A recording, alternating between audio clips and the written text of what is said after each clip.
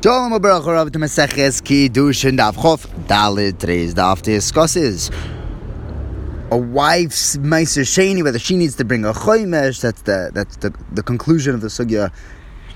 Whether a wife or an eved can have their own kinyan without the master of the husband. And then we discuss Rosh Evar, how an eved kind of goes free when he loses a limb. Which limbs are included? What happens if he loses a limb? Does he require a get shechur as well? What's the halacha about damaging, not physically, but using sound? Now, we were discussing whether an eved or a wife can have their own property. An eved can be freed without his master owning the money that he's buying himself out with. The Rabbanan said that he can go free with someone else's money, and the Rameir says that he cannot. The problem is we have a brisa, which is mashma exactly the opposite. The Rameir says that you can, the Rabbanan says that you cannot. What's this brisa? The brisa is discussing meiser sheni. Meiser sheni is brought in year 1, 2, 4, and 5 of Shemitah. And the machlokes is as follows. The Rabbanan hold that a wife who's bringing meiser sheni, we're assuming that she's bringing her husband's meiser sheni from her husband's field, she doesn't need to add, she must add the chomesh, the fifth, which is our 25%. When you're paid, there's a bit of a kanasa, a fee, that if you're going to be transferring your meiser sheni onto money and then going and bring that to Yerushalayim to spend and eat that, there's a 25% fee. So Rav Meir holds that the wife must add the chomesh. That's the Tanakama. Rav Meir disagrees, and he says that a wife can be paid without the chomesh. Now, whose meiser sheni is this, and whose money is it being paid on? If it's the husband's money and the husband's meiser, then she's just his shliach. He definitely would need to add the chomesh. It's all his. Elamai, it's her money. And if it would be her meiser as well, the pasuk says ish, which excludes an isha. It's machlekes Rashi Tosfos what exactly this drush is. Either Rashi says that only the husband has to have the chomesh, not the wife. Tosfos says that no, it's only men, not women. So she would not be required to add the chomesh. Elamai, we're talking about exactly our case that we presented at the end of yesterday's daf, where someone gave her this money on the condition that it is to be used to be paid to the meiser. But here in the Rabbanan hold exactly the opposite. Over here, Meir says that she is allowed to, and the Rabbanan says that she can't. So Abaya gives the first obvious answer, just flip the shitas, so it matches perfectly. But Rava says no, you can even stick with it. But over here by meiser, it's different. There's another machlokes that's going on in the brisa. Rav Meir is going l'shitosai in the machlokes whether meiser sheni money is property of the person who's being paid it, or it's property of hektish. So Rav Meir holds that it's the property of hektish, aka not the husband's, and therefore there's no requirement for a chomesh. But according to the Rabbanan, they hold that the mammon is mammon hedyoit.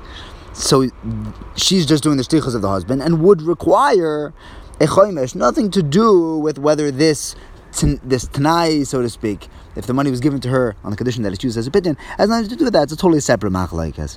Now, back in our Mishnah, we had discussed that the eved, if he goes free, if he loses one of his main limbs, and the brisa adds, not only if he loses a tooth or an eye, any limb that won't grow back frees the eved kanani. If the master damages it, the eved kanani goes free. Now, Shane and ayin, those are beferish in the pasuk. How do I know every other limb that doesn't grow back? So we learn it out from Shane v'ayin, because Shane and ayin, those are both open mumin, blemishes that anyone can see. Plus, they don't grow back. So too, any mum, which is out in the open and doesn't grow back, will free the eved kanani. The Gemara says, well, how can you learn it out from Shane v'ayin? Shane and ayin are two separate things in the pasuk, and they're shnei ksuvim, haba and ke'echad, and we don't learn it out. We assume that since the Torah added not just Shane, but also ayin, not just ayin, but also Shane, it's limiting it to only Shane and ayin. But the Gemara says, no, the Torah had to write Shane and ayin. It's not an exclusion. If it had only said ayin, well, if it had only said Shane, I would think that even a baby tooth, which is going to fall out anyways, So that's why it adds ayin. If it had only said ayin, I would think that an ayin is something which is born with the person, but a shein, which goes later, maybe that wouldn't qualify to free him. So kamash malan, both shein and ayin, but it's not excluding.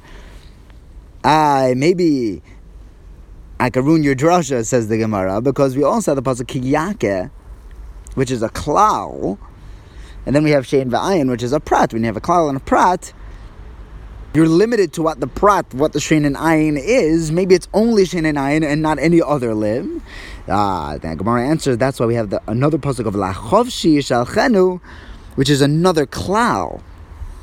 When you have a klal, prat and klal, then you learn something similar to the prat, similar to shein and ayin, just like they are an outright mum which doesn't grow back. So to anything, we pull it back into a klal form, which is out in the open, it's galoi and doesn't grow back, that will set him free. Well, hold on, if we're learning out from the prat, maybe it should only be a mum which is galoi, it's revealed, people can see it, and the limb is also no longer usable. Plus, it doesn't grow back like shein and ayin. And the Brisa tells us that if the master pulls on his beard and it dislodges the jaw bone, he still goes free, even though it's still functional. He can still eat. It just hurts a lot. The Gemara says, no, that was special. The chofshi yishalchenu in the pasuk includes even if the limb is still usable. If lachovshi yishalchenu is inclusive, then even if he hits him in a way that it will eventually hits him on his hand and like withers up, but it will come back, that should also free him. And the Brisa says that it doesn't. Why don't we also include that? And the Gemara says, no, we have shein and ayin, which are exclusive. It's only shein and ayin-like limbs that'll set him free. So we exclude things that don't grow back, and we include things that aren't mevatel melachtoi. Now the Gemara brings a machloikes. If the Eved has this limb injured, which is going to free him, does he still require a get shichrur? So Rav Shimon says yes. Rav Meir says no. Rav Eliezer says yes. Rav Tarfon says no. And Rav Akiva says yes. Those require also a get shichrur. And there were those in the Chachamim who set up an opinion in between. So according to Rav Tarfon,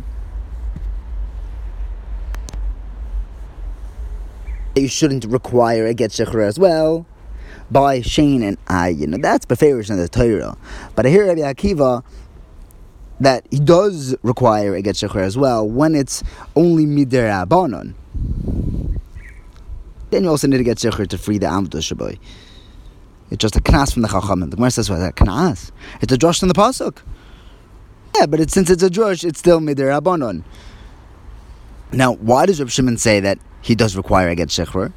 He learns it out shiluach from a woman, just like a woman requires a get, a shtar to go free, so to an Eved requires a shtar.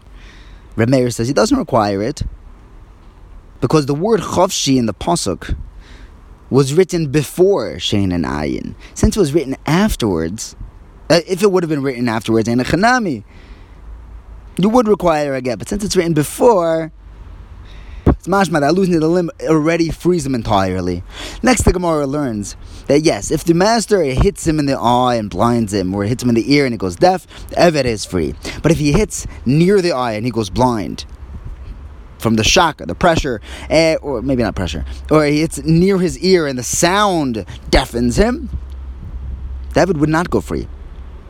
Rav Shimon tells Rav Ashi, you trying to tell me that the sound doesn't count as hezek, as damage? We have a brisa that tells us. Rami Bar Yecheskel says if a person's chicken sticks his head into a glass vessel and screeches and shatters the glass, the master has to pay full damage. Yosef says from the Beirav that if a horse is neighing or a donkey is braying and that breaks the kli, just a sound in the house, he has to pay chatzin. Like we see, the sound is definitely considered a mazik. The Gemara answers yes. When you're damaging kalim, it definitely is something. But when the sound is damaging a person, that the sound maker is not responsible for. Since the person is a bar das, he scared himself.